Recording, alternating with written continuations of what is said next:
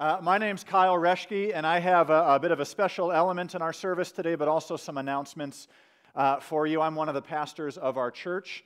Specifically, I serve leading all of our missions and outreach across all of our campuses. So I'm really excited to be here to let you know and make sure you are invited to a really special couple of weeks in the life of our church family. And so 2 weeks from today, our church celebrates Missions Fest. Now, you may or may not know, our church family has nearly a century of history of sending missionaries all around the world. And so Missions Fest is 2 weeks where we really celebrate, bring in global leaders, hear from our partners and all of our groups and services. This theme, the light of the world, comes in the recognition that the God we're worshiping here every week in our groups and our lives as He sends us. Even when things seem dark, God shows up always as the light of the world.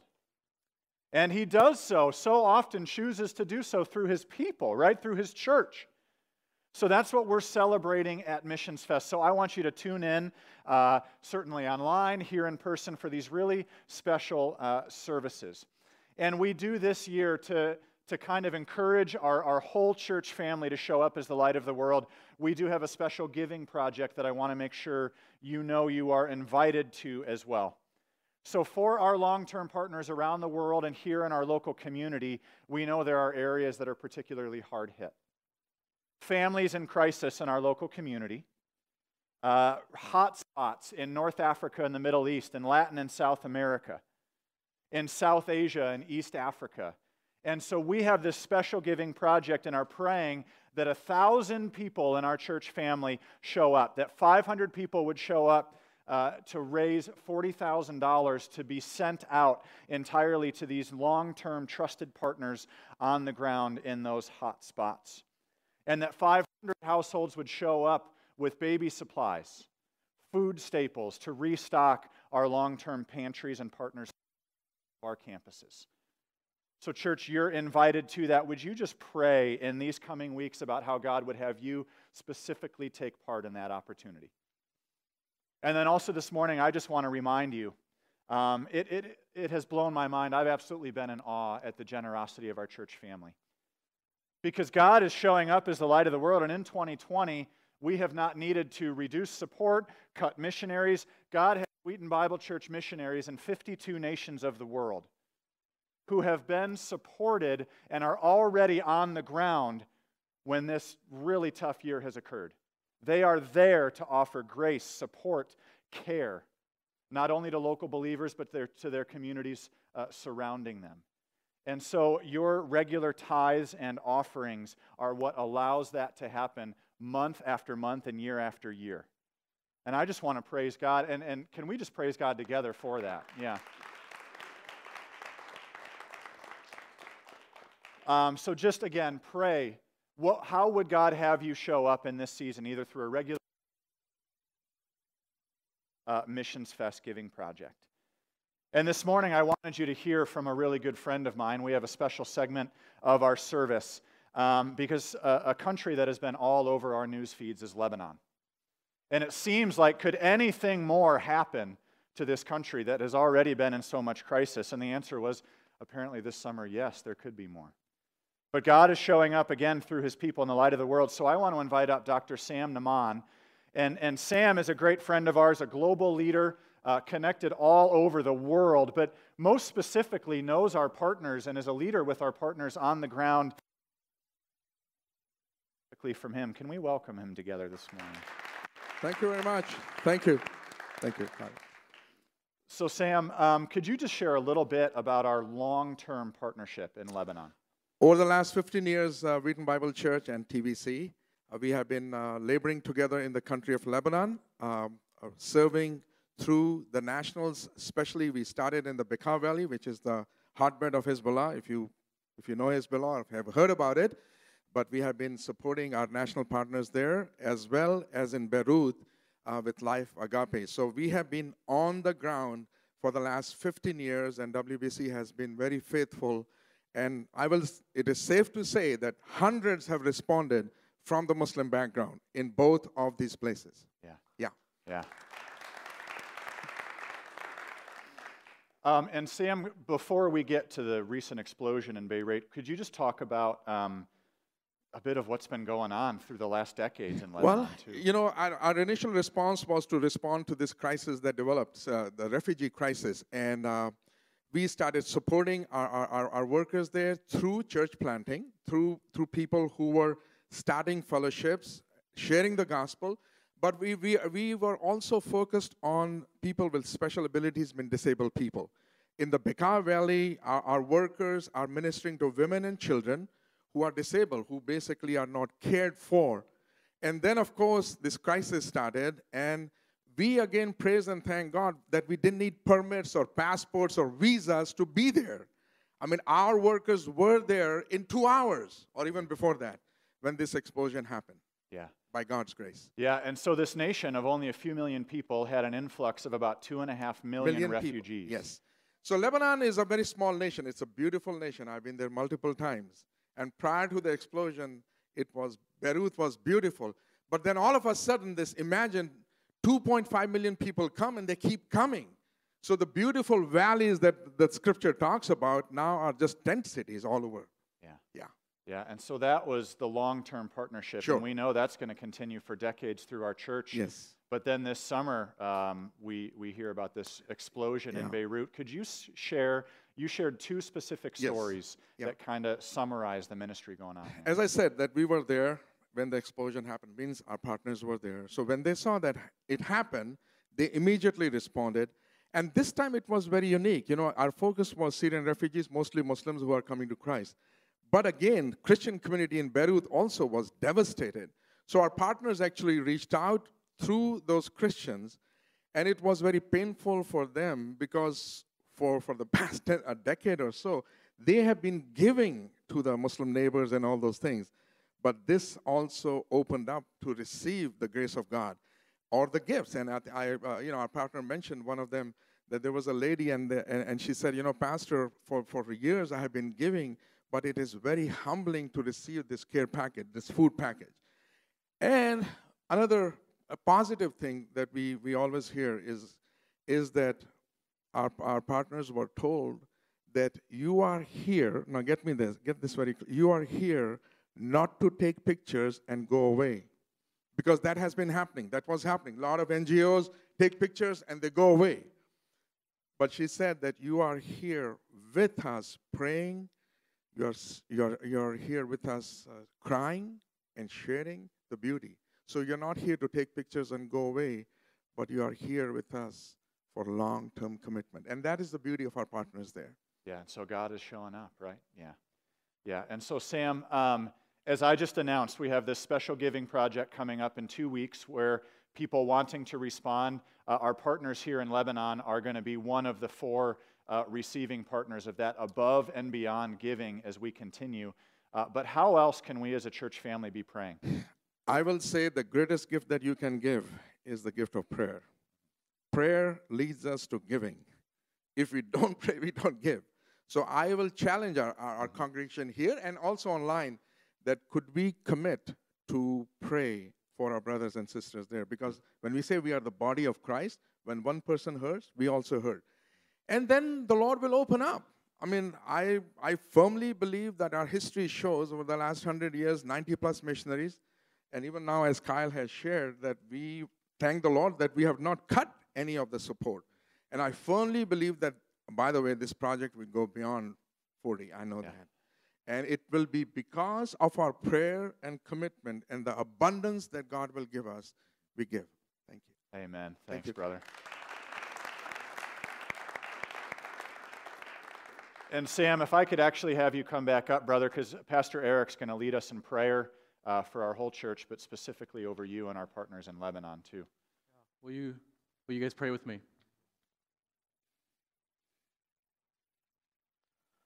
Our gracious God and Father, we praise you this morning for your goodness and for your steadfast love. We praise you because you are the creator and sustainer of all things. We praise you because you are the one who has powerfully worked in history and has powerfully worked in us in Christ. We thank you this morning for the work that you have done through Dr. Naaman and all these different partners in Lebanon to proclaim that message of salvation, to proclaim your gospel, to love and serve people's most basic needs, including their most basic spiritual need. We pray that you would continue to guide him, continue to guide our partners on the ground there. You would continue to use them, Lord, to bring your gospel in whatever ways, Lord, that you open up, whatever doors, whatever opportunities for your glory and the good of your people, the good of these people who are made in your image that you love.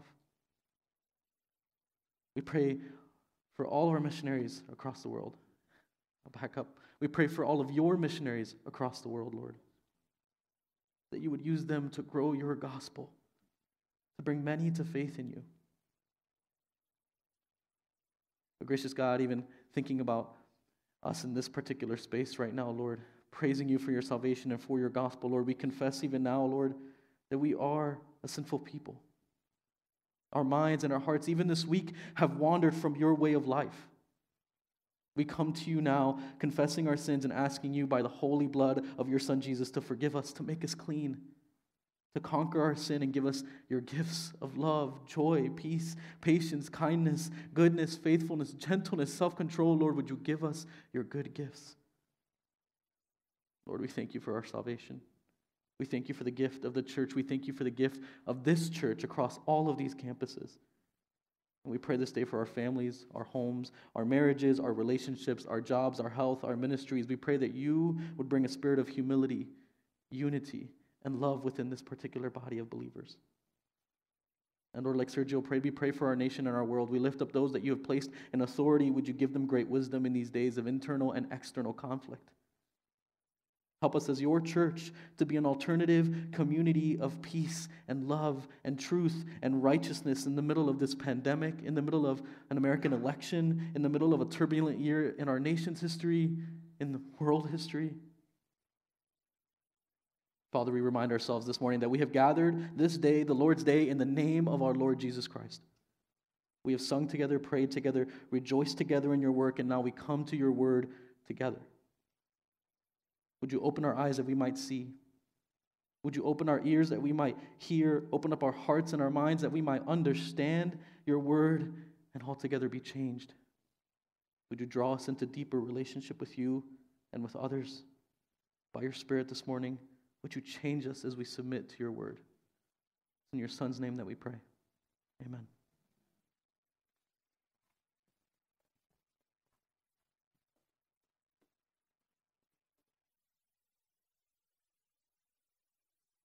All right, good morning. How is TVC doing? No, you guys look so depressed. Good. How is TVC doing? There you go. Now that you're all excited, could you please stand for the reading of God's Word? We're going to be reading from the Gospel of Matthew, chapter 25, verses 14 through 30. Matthew chapter 25, verses 14 through 30. If you are here, could you please say, I'm here? All right, this is the reading of God's Word. Again, this is Jesus speaking. Again, it will be like a man going on a journey who called his servants and entrusted his wealth to them. To one he gave 5 bags of gold, to another 2 bags, and to another 1 bag, each according to his ability. Then he went on his journey. The man who had received 5 bags of gold went at once and put his money to work and gained 5 bags more. Verse 17. So also the one with 2 bags of gold gained 2 more. But the man who had received 1 bag went off, dug a hole in the ground, and hid his master's money. After a long time, the master of those servants returned and settled accounts with them. The man who had received 5 bags of gold brought the other 5. Master, he said, you entrusted me with 5 bags of gold. See, I have gained 5 more. Verse 21. His master replied, well done, good and faithful servant. You have been faithful with a few. I will put you in charge of many things. Come and share your master's happiness." The man with the 2 bags of gold also came. "Master," he said, "you entrusted me with 2 bags of gold. See, I have gained 2 more." Verse 23. His master replied, "Well done, good and faithful servant. You have been faithful with a few things. I will put you in charge of many things. Come and share your master's happiness." Then the man who had received 1 bag of gold came. "Master," he said, "I knew that you are a hard man, harvesting when you have not sown and gathering where you have not scattered seed. So I was afraid and went out and hid your gold in the ground. See, here is what belongs to you." His master replied, "You wicked, lazy servant. So you knew that I harvest where I have not sown and gather where I have not scattered seed. Well then, you should have put my money and deposit with the bankers, so that when I return, I will have received it back with interest." Verse 28. "So take the bag of gold from him and give it to the one who has 10 bags. For whoever has will be given more, and they will have an abundance. Whoever does not have, even what they have will be taken from them. And throw that worthless servant outside into the darkness, where there will be weeping and gnashing of teeth." This is the word of the Lord. Allow me to pray. Lord, as we're going to be exposed to the preaching of your word, as we're going to open up a scripture, trusting that the Holy Spirit uses your word to transform our lives, to point us to Jesus, to reform our mentality, to transform our affections, Lord, as we expose ourselves to the preaching of God's word. I pray, Lord, that you give us a mind to understand, a heart to receive, and a will to surrender. I pray, Lord, in the name of Jesus, for the presence and the power and the ministry and the person of the Holy Spirit to be in our midst. And we pray for all of this in the name of Jesus. And the church says, amen. You may be seated. All right, so today we're talking about the church as risk takers. That is the title for the sermon today. If you are visiting for the first time and you don't know who I am, or if you're visiting online for the first time and you don't know who I am, my name is Hannibal Rodriguez, one of the teaching pastors at church. And it is my pleasure, it's always my pleasure to spend the morning with you guys, being ministered by you and now allowing the Spirit to minister you through me. So this text we just read this morning is a really interesting text. It talks about talents. And if you have been in the church for a while, most likely you have heard about this text before, or you read this text or heard a sermon about this text before. What is interesting, though, is as I was studying for all of this, is when people think about what a talent is, usually people take one perspective of what that is. Either for some people it's just money, which it has to do with money, but for some other people it has to do just with talents or abilities. And what I want to argue, after meditating and studying on this text, is that a talent is actually all of that. It has to do with money, it has to do with abilities, it has to do with talents that the Lord has given you for a very specific purpose, for you to use that in the kingdom of God. So actually, as we're hearing this testimony, my mind is going 20,000 miles an hour, because I didn't know that you were going to share some of that stuff, and I'm thinking, that's half of the sermon. Right? We're talking about people that are using what the Lord has given them for the extension of the kingdom, for the glory of God, for the joy of God's people, and for the joy and salvation of non-believers. Now, today, if you have been with us for a while, you know that we have been doing this series called the Invincible Church, in which basically what we have been doing is describing and exploring what the Bible has to say about the nature and the practices and the mission of the church. It's actually, to be completely honest, this is a series that I have enjoyed a lot. Not just because, I have enjoyed a lot. And part of the reason is because it's always a good reminder that the church remembers why is it that we exist. And that the church remembers why is it that we practice the things we practice. Why is it that we have the liturgies we have? Because every church has liturgies. Why is it that we do the things we do? Because everything we do as a church, hopefully, has a purpose and a biblical reason. So, for example, we started the series talking about this invincible church, giving the definition of what it means to be an invincible church. And basically, if you guys remember, this was like more than 2 months ago, you opened this series, right? Well, I don't know if this is what Eric said, but this is what I said. Part of the reason why the church is indestructible, invincible, is because God is always present and God is always active. And God says that not even hell will be able to destroy the church. Not because we're awesome, but because He is present and He is active in His church. We talked about prayer, worship. We talked about why is it that we gather. We talked about why is it that the Word of God, the proclamation of the Word of God, the meditation of the Word of God, the application of the Word of God is so important. We talked about the mission of God. How is it that the church is actually the mission of God? One of the ways I see always this is that God is already doing something. God is already accomplishing something. That is the history of Christianity. That is the history of the world. Since God created the world, God has always been in mission. What we're doing as a church is we are joining the ride of what God is already doing. So when we think about the mission field, it's not us being creative and smart and going to different places. All we're doing is we're jumping in the wagon of what the Lord is already doing. That's why we know that the church will win at the end. Last week we talked about repentance. And today we talk about what it means for us to be a church that is willing to take risks by using our talents, our money, our abilities, our gifts, everything that the Lord has given us. Actually, if you pay attention to that, it's about being fruitful. What is it that the church needs to have in order for us to be fruitful? For me, risk takers, fruitful, faithful workers, it's all the same to me. It's what kind of convictions does the church need to have in order for us to use the talents the way we're supposed to? So I have to give you a little bit of context here before I go to the points for today. It's important that you keep in mind that this is a teaching that Jesus started all the way in Matthew chapter 24. And it's all about the second coming of Jesus. It's actually, this section is known as the set of teachings that Jesus gave in Mount of Olives in chapter 24, verse 1. It's starting in chapter 24, verse 1.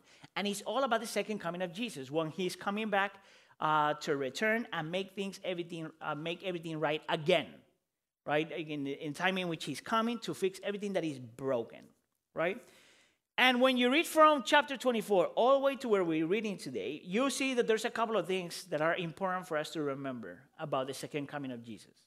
First, He tells us that we are living between the times, right? So the time in which He inaugurated the kingdom when He came, and the time in which He's going to come. We are living in between. Some theologians call that the here, not yet time.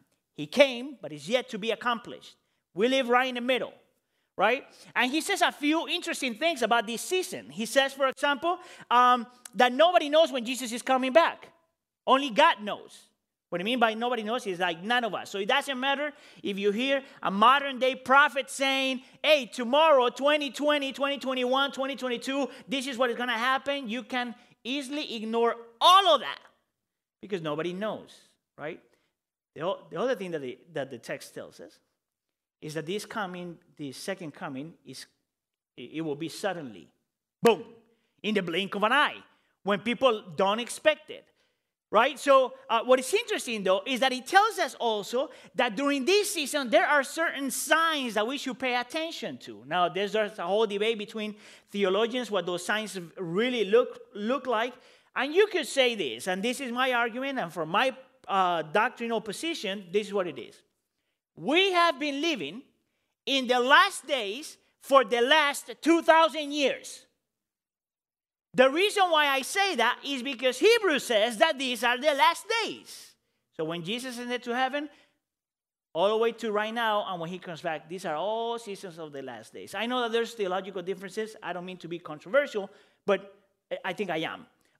But the idea is that I think that this is all part of what it means to be in the last days. it also tells us that when Jesus comes back, it's final judgment, right? And that both Christians and non-Christians will be judged. The Christians will be judged, let's say, for graduation purposes, glorification, right? In which Christians will spend eternity with God, enjoying his presence and working with him and for him.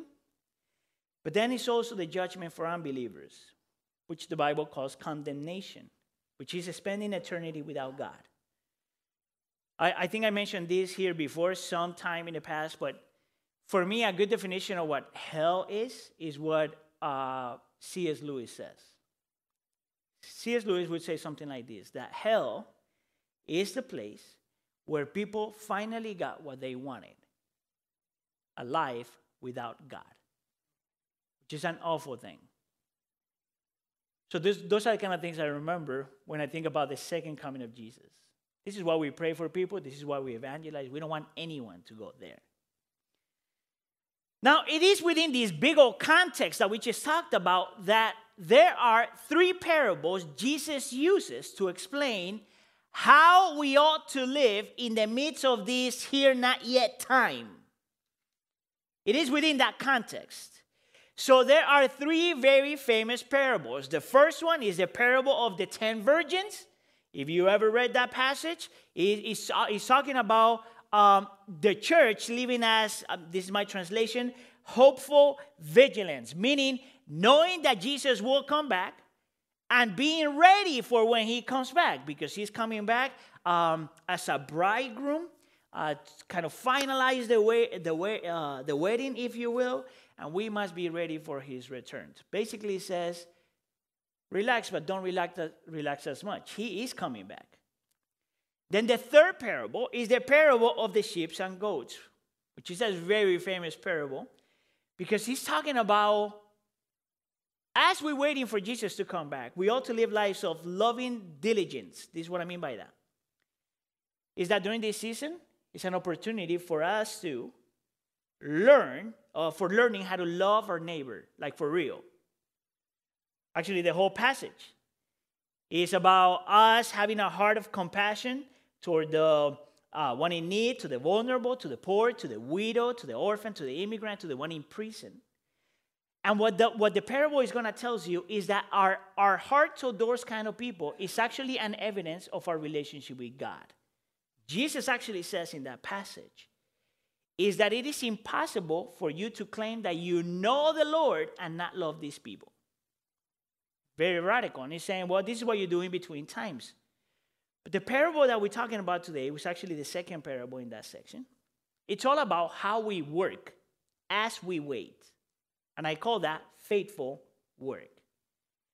And as you read before with me, you notice that this is not a time of passivity. This is not a time in which the church is chilling back, waiting for the Lord to come back. This is not a time in which the church is just practicing inactivity. It's not a season in which just, you know, God is sovereign. He's going to take care of everything. I'm just going to relax. That's not what the passage is all about. Actually, what the passage tells you is that the church during this season, between the here and not yet, we are called to invest in the kingdom using the talents that the Lord has given us. He's calling us to take risks. So the question remains, how do we do that? And I think that the text is going to give you 4 convictions. It tells you that you need to have 4 convictions. So these are the 4 points, and don't worry, this is going to go along. Number 1, you got to know the master. Number 2, you got to understand the calling. Number 3, you got to confront the heart. And number 4, you got to hold on to the reward. I spent like 4 hours trying to come up with those 4 points, so you better remember. Know the master, understand the calling, confront the heart, and hold on to the reward. Now, I promise I'm going to honor my time. Actually, this is the first time I'm looking at that clock, so I know what time I have to finish. Look at the first point, know the master. First conviction. So here you have 3 guys, right? And 2 guys that did a really good job, and 1 guy that really struggled. What I want you to see, though, is that the word master is there on purpose. Actually, Obviously, in the text, the master is Jesus, and he's called two different names in the text. So, for example, in this section, verse 14 and 19 together, it says, again, it will be like a man going on a journey. That man is Jesus. The journey is that he's in heaven, you could say, waiting for the time that he's going to come back for the second coming, right? But notice that in verse 19, he's called a master. Now, what is interesting about the word master there is that it's the word kurios. I don't know if I'm pronouncing it right, but it doesn't matter. In the original, that is the same word that we use for the word Lord. Jesus is being purposeful when he calls himself man, but even more purposeful when he calls himself master. Lord. See, whenever you look, when you look for the definition of that word in any biblical dictionary, it tells you that Lord means that he rules. It means that he's the ultimate authority and that he's the Lord over everything, even the wrong things that happen. He's above everything, in control of everything. He's the ultimate authority. Everything submits to him. This is the reason why in verse 19, it says that he's going to return and settle account with them. Meaning that we are going to be accountable to him because he is master. He is Lord. He is the ultimate authority. What is super interesting about that name, Master Lord, which is the one that I'm going to use now the most, is that is the name that Jesus gives himself the most throughout the Gospel of Matthew. And whenever he calls himself Lord, it's not just to describe that he is the ultimate authority, but that he is my personal God and Savior. It's an amazing name. The most personal name Jesus uses is the name Lord. The ultimate authority, but he's the same God that is my personal Savior. So this is the application. To know God, to know Jesus, is to know him as both the ultimate authority, and we submit to him, and as my personal God and Savior at the same time. See, part of the reason why we struggle responding to what the Lord calls us to do is because we forget that because we divide these two things. He's either just my personal Savior and God, and he's just like my friend, or he's only authority and I'm afraid of him. But what Jesus does is he brings these two concepts together. And he says, I am the ultimate authority. You submit to me, but I'm also so personal that I'm your God and your personal Savior. Now, check this out. If there's a master, then everybody else is a servant. This is part of the reason why in verse 14 it says, again, it will be like a man going on a journey who called his servants and entrusted his wealth to them. You know, how many of you guys like the word servant? Raise your hand. Not one person. I don't like it either. Part of the reason why we don't like it is because there's a historical, reason for that. But I also think that there's a misunderstanding what the word servant means in the Bible. And I think that there's one more layer why we struggle with the word servant. Is because as a culture, in our society, it is really, really hard to embrace that there's someone that is in authority. I want to argue that everyone in this room, including myself, at times we struggle with someone in authority. That's something that we inherited as sinners, but it's also that we have embraced as a culture. We're part of the me world. I don't know if you ever heard this before, but I've heard it 20,000 times. It's, you don't tell me what to do, I don't tell you what to do. That's an authority issue. I don't care what people say. Have you ever heard that one? That is not true, by the way. We all care about what people say. We just got to learn how to pick the right people. Actually, if I say that to my wife, I don't care what people say, I would not be married today. I should care about what my wife says. I should care about what Rob, as the senior pastor, says. I should care about what my accountability friends say. So it's not about not caring what people say. It's about having the right people. But we live in a culture and in a time in which that is not popular. That message is, the challenge of authority and not what people care is, it's all over the place. So if you have a little one, or you had a little one like 7 years ago, or if you live in this world, you probably heard about this famous spiritual movie called Frozen. You remember that one? Well, that was a song. I've used this example so many times because it's a perfect example of what it means to live in a world in which authority and opinions don't matter.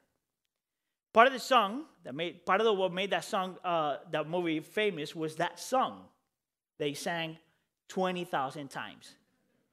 And that my daughters sang 1,000,000 times after that. Turn away and slam the door. I don't care what they're going to say. Right from the beginning, my daughter's singing that garbage. It's time to see what I can do to test the limits and break through. No rights, no wrong, no rules for me. I am free. You know how crazy that is? That a little one is singing that at home. No rights, no wrong, no rules for me. I am free. The irony of that song is that you're not free. You are bound to yourself. You're a slave of yourself. That's why we need to rescue the concept of servanthood. And we need to understand why is it the Bible calls us servants. I want to argue that part of the reason why maybe some of us might struggle acknowledging God's authority and as my personal Savior and God is because we really have a hard time understanding that we are just servants. What is beautiful is that the Bible never uses the word servants in a negative way. You don't see anybody in the Bible. Look at verse 21. He says, his master replied at the end when everything had happened. I'll get back to that later on. He says, well done, good and faithful servants. He didn't say good and faithful co-workers, which is part of, is similar, right? He says good and faithful even workers. Good and faithful were warriors of the kingdom. Good and faithful, which is faithful missionary. He doesn't use any of those words. Good and faithful servants, and the guys are like, how dare you? No. Well, actually, the response is like, thank you, Lord. There's no offense here. See, this is the argument. This is the argument I'm making. If we really know the Lord, if we really know Jesus, we have no issues with him being the ultimate authority because he's master.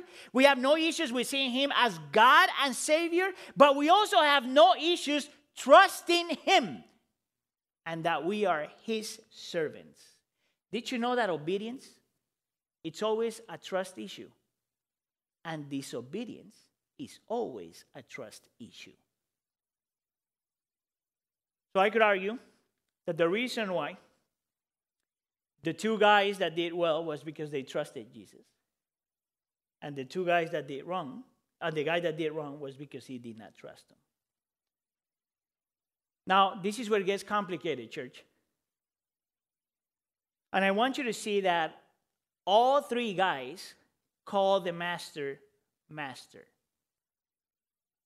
That's the difference between religion and actually knowing God.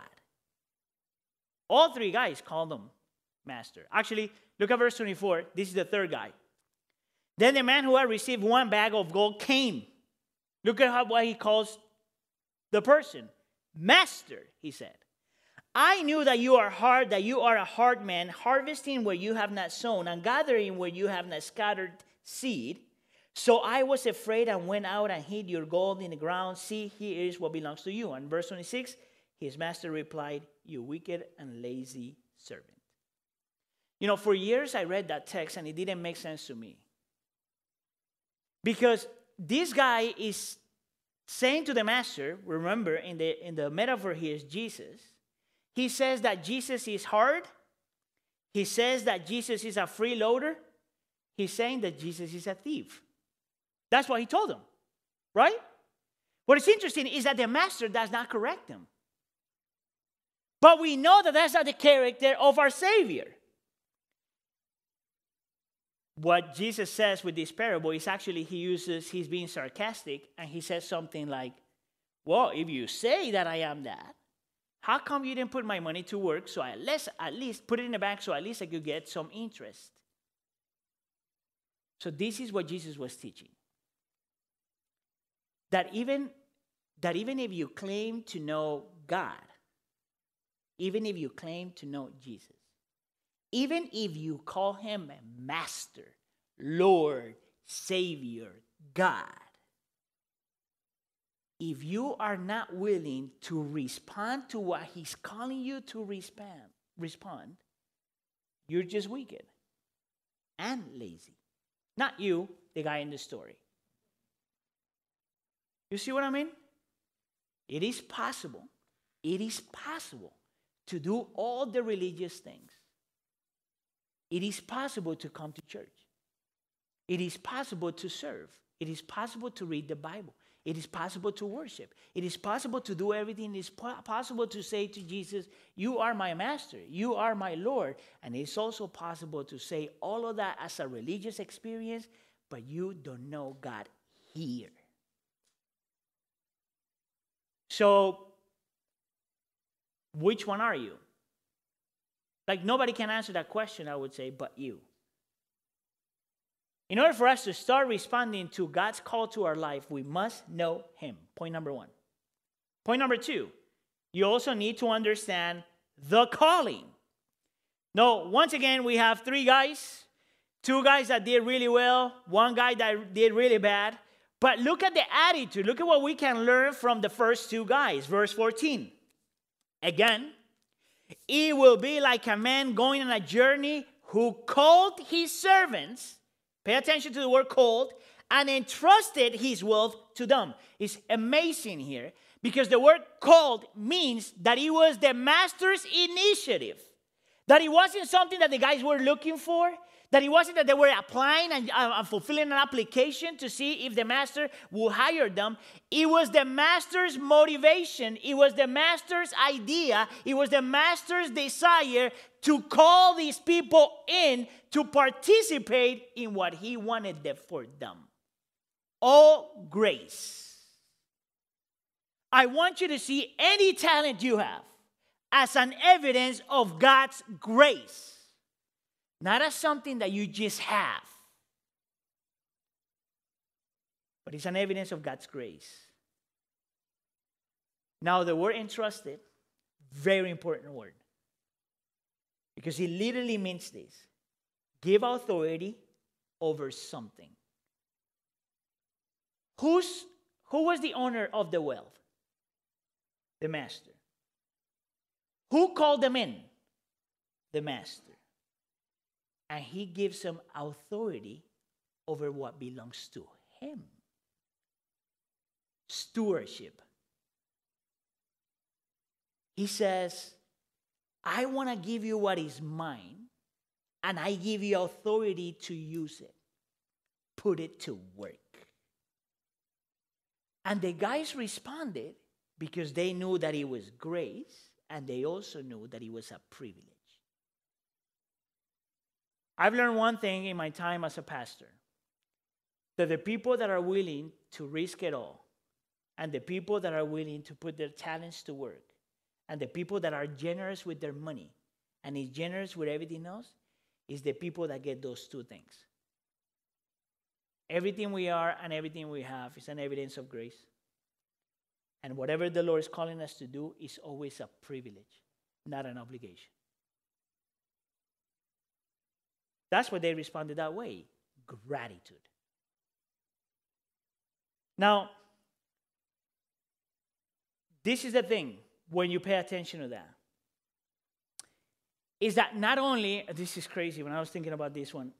So not only God calls you and he gives its grace, and not only God is entrusting you, because whatever you have belongs to him, and not only God is giving you this privilege to respond to what he's calling you to do, but this is the most crazy thing when I was thinking about this passage, is that whatever he's calling you to do and whatever he gave you to use, he gave it to you because he already gave you what is needed for you to accomplish the task. You know where I get that from? Verse 15. Look what it says. To one he gave 5 bags of gold, to another 2 bags, and to another 1 bag, each according to his ability. The word ability there is the word dynamis, which means the word power. You know what that means? That if you have an ability and you have a talent and you have a gift or whatever the Lord has given you, he also gave you the power to be able to accomplish what you need to accomplish. Which then makes me believe that part of the reason why many Christians, none of you guys, but many Christians are so passive is because they don't understand that it's a gift, that it is grace, that it is privilege, that with the talent there is power. No wonder people take risks. There's nothing to lose. Nothing to lose.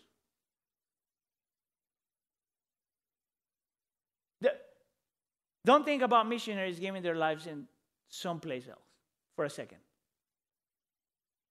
Think about what we're doing today. There's nothing to lose. The one thing that gives me confidence when I'm teaching God's word is that I have nothing to lose, really. In God's mercy, even if I say something really stupid, God would use it somehow. Grace, calling, privilege, power. Whatever you have, the Lord gave you. Whatever He's calling you to do, do it. Because if He called you to do that, He gave you the power to do it.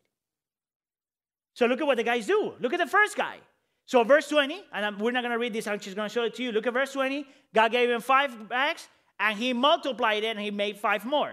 Look at verse 21. And then at the end, the master says, well done, good and faithful servant.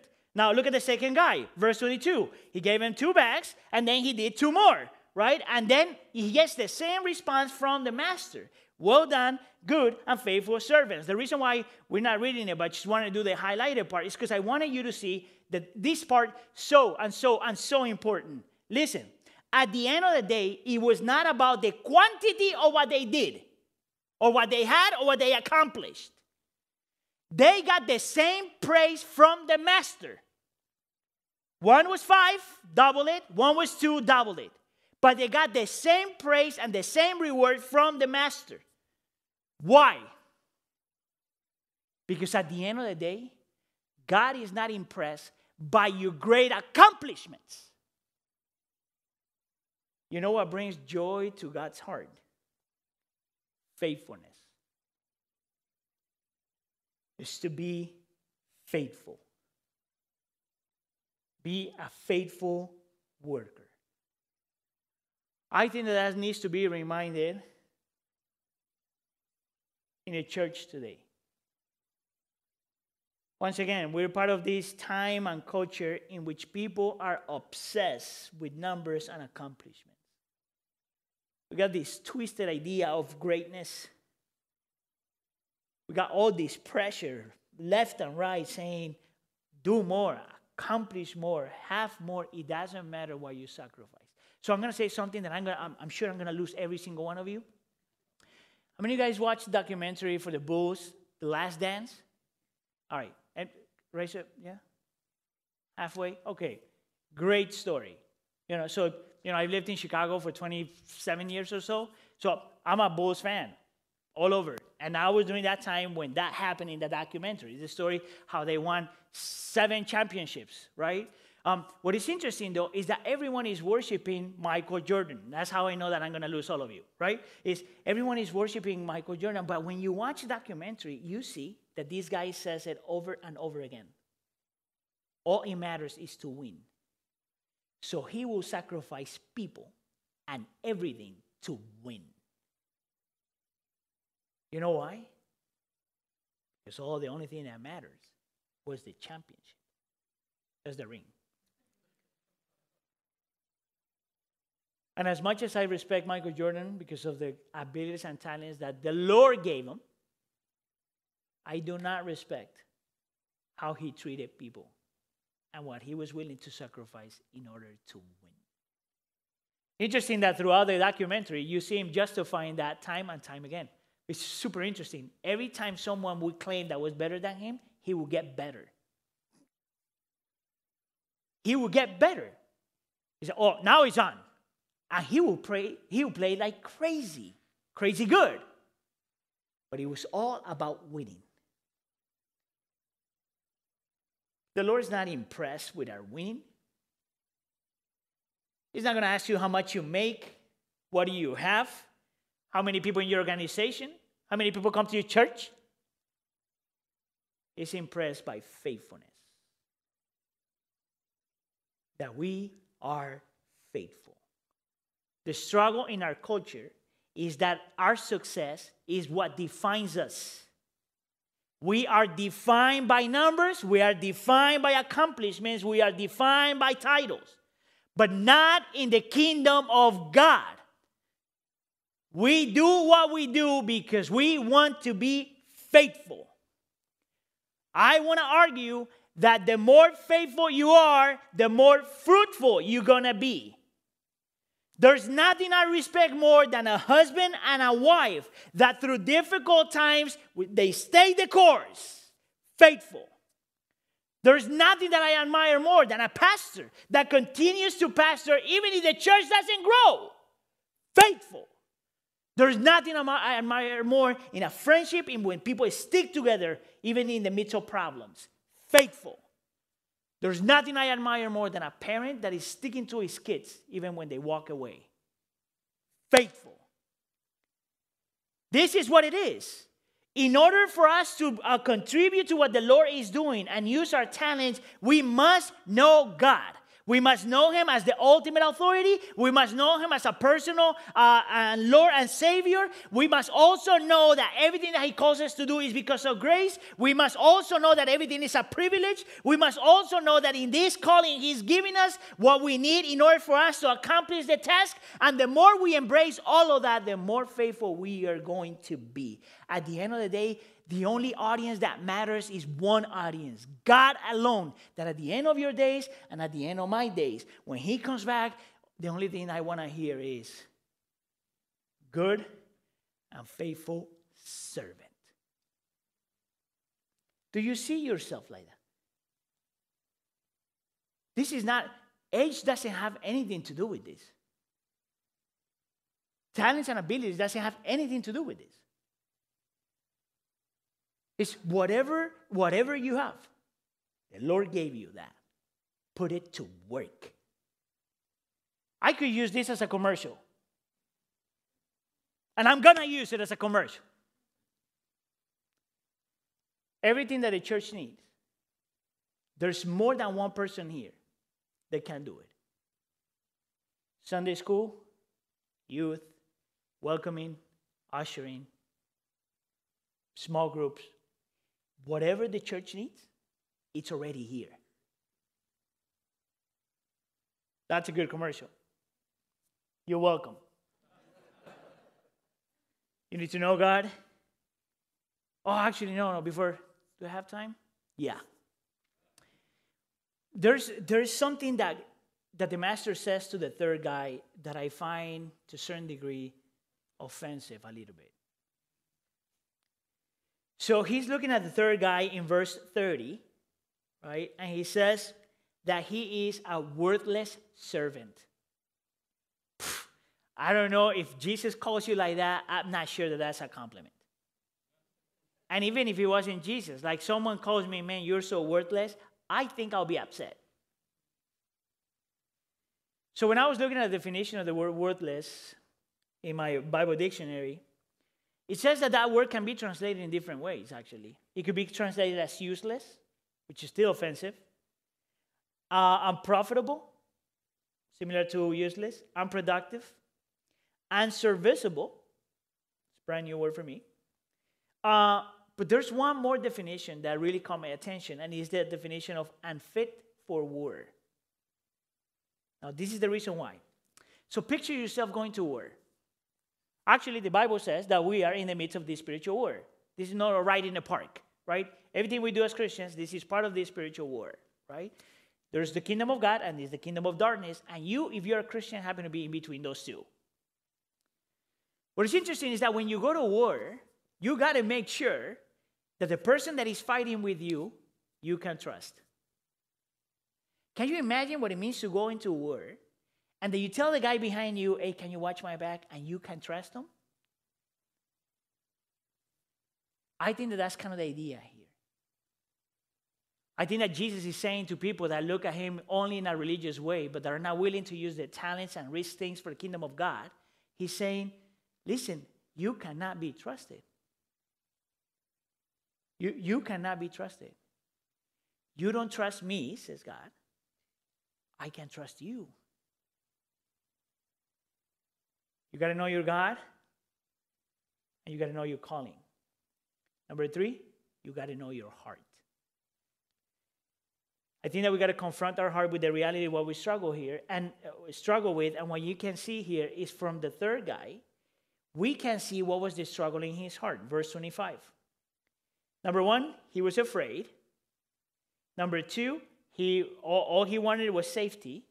So I was afraid and went out and hid your gold. And number 3, he was not only he was wicked, but he was lazy, and that has to do with convenience. I want to argue that the 3 enemies of faithfulness are fear, self-preservation, and inconvenience. And this is something that the church in this part of the world really needs to deal with.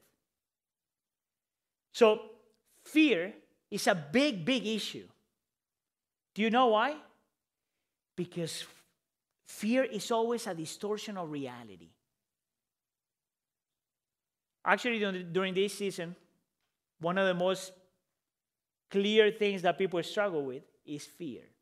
Now, there's a natural part of that, which makes sense.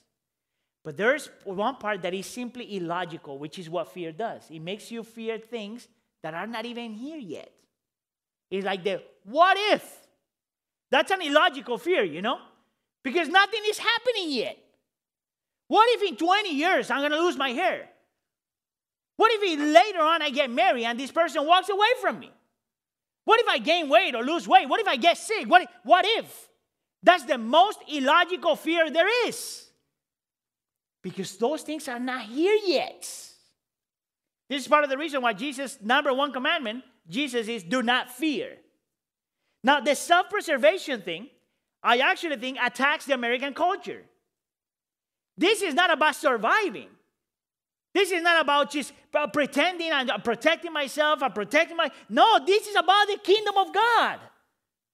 You guys remember the movie Titanic? These are all illustrations, all of them. But you guys remember that romantic scene in which the girl is hanging out to a piece of wood and then Jack is looking up? I used this in Iglesia before. So holding on and then he's looking up and she's like, Jack. You guys remember that? All right. Every time I see that scene, I'm thinking, that girl could move to the side so he could get on the board as well. But that doesn't happen. Now you can say, oh, that's all romantic. There's another scene in that, actually, when you can see the human heart, self-preservation, survival. People are getting those little boats. And people don't care if women and children go first. There's a scene in which one of the main characters gets in the boat and leads people out. And she's just saving himself. Christianity is not about you saving yourself. It has never been. Because we have a Savior that did not save himself.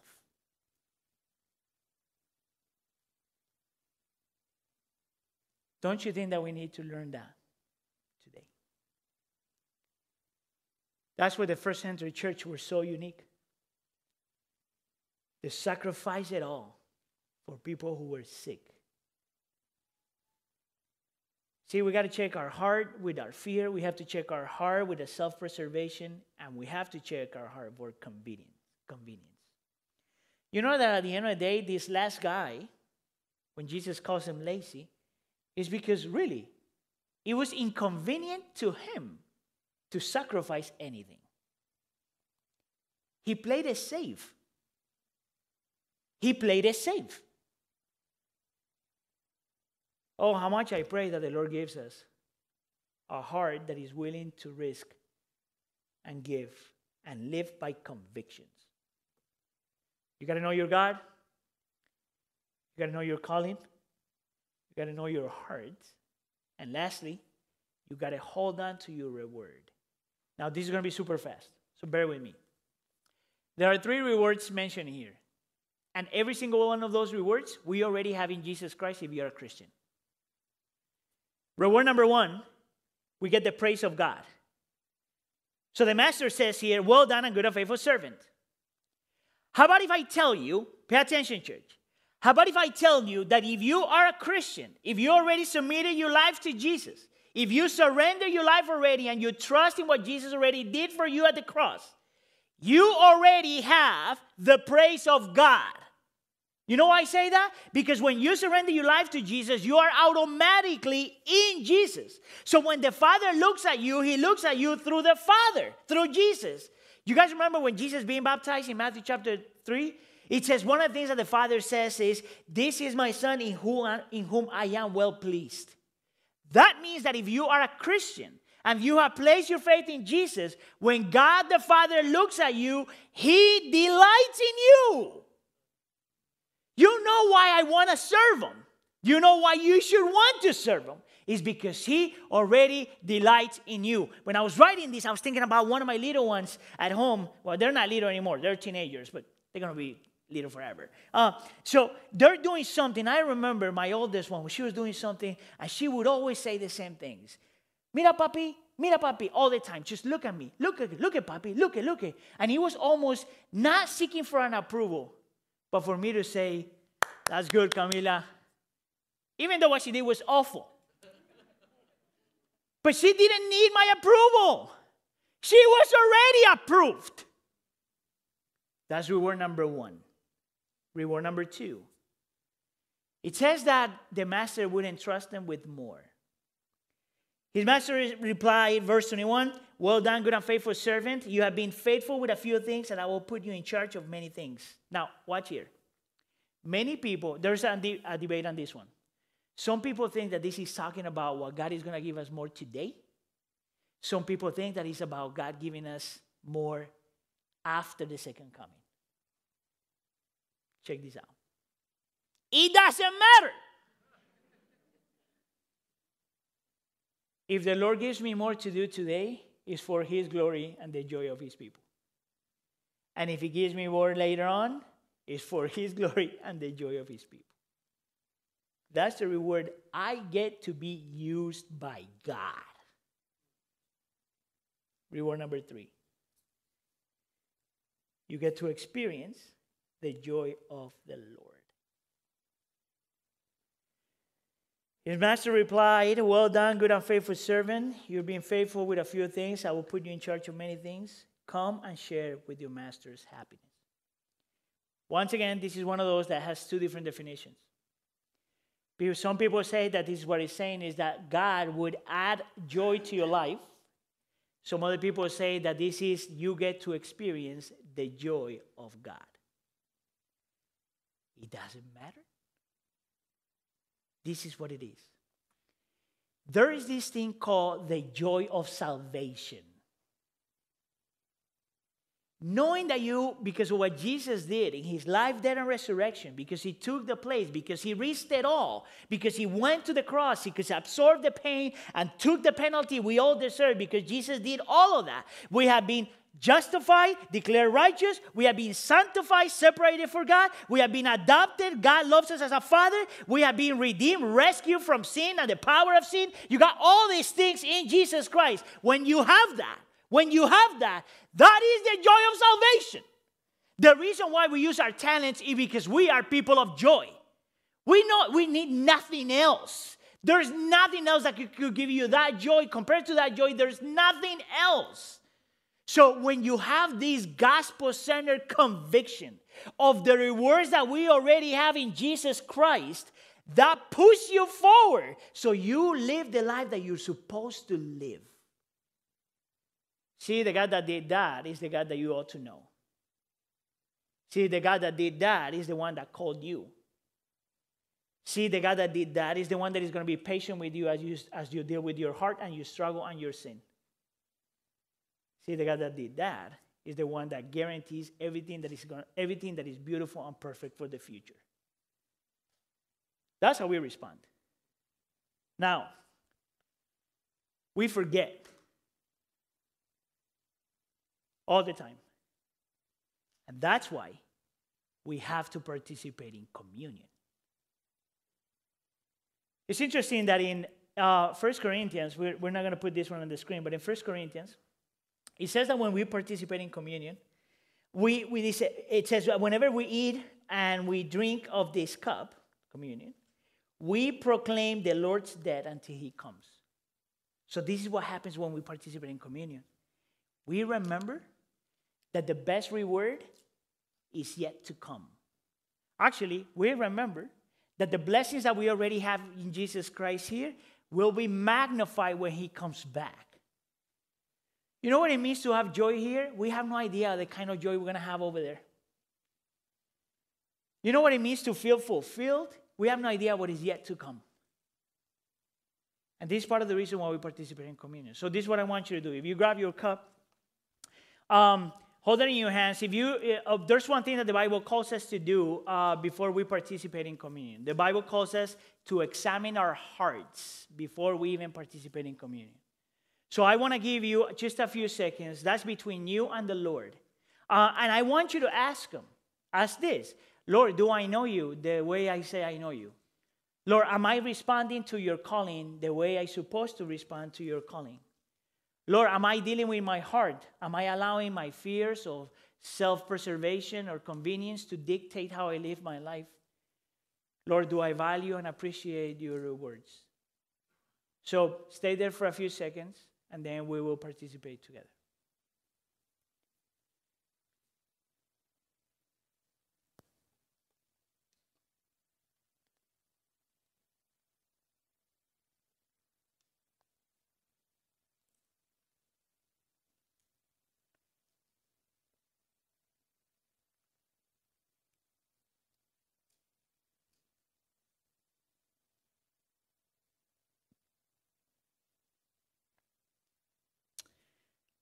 All right, so let me remind you that communion is for those of us who have placed our faith in Jesus Christ. If you're not sure about your relationship with Jesus, you could do two things. One, surrender your life to him and participate. Or two, wait until you're ready. Wait until you're ready. So could you please take the first layer off, the first little paper up? So Eric told me before I came up here, peel the thing off before you go up. Don't need to, brother. Look at here. Let me read to you what the Bible says about communion.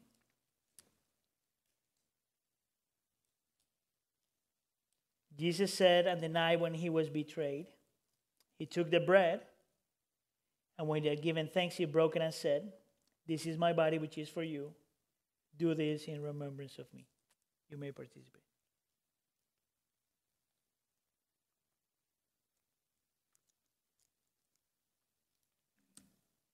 I'll peel the second layer there.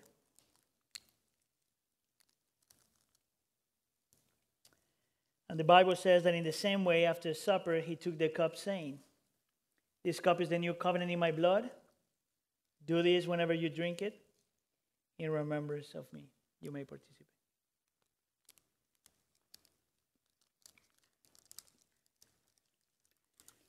Lord, we thank you that just as these elements enter into our body, the good news of the gospel and the good news of what the gospel accomplished needs to enter into our soul. I pray, Lord, that as we respond in adoration to you, you make this reality even more real. Not only that we know it, but that we experience it. That we may get to experience our God, Lord, Master, and Savior. that we get to experience the privilege, the grace, and the blessing of having talents that can be used for the purpose of the kingdom. That we may experience, Lord, the reality that we are still sinful people, but that have been forgiven and accepted in Jesus Christ. And that we may experience the promises of what is yet to come. We pray for all of this in the name of Jesus. And churches?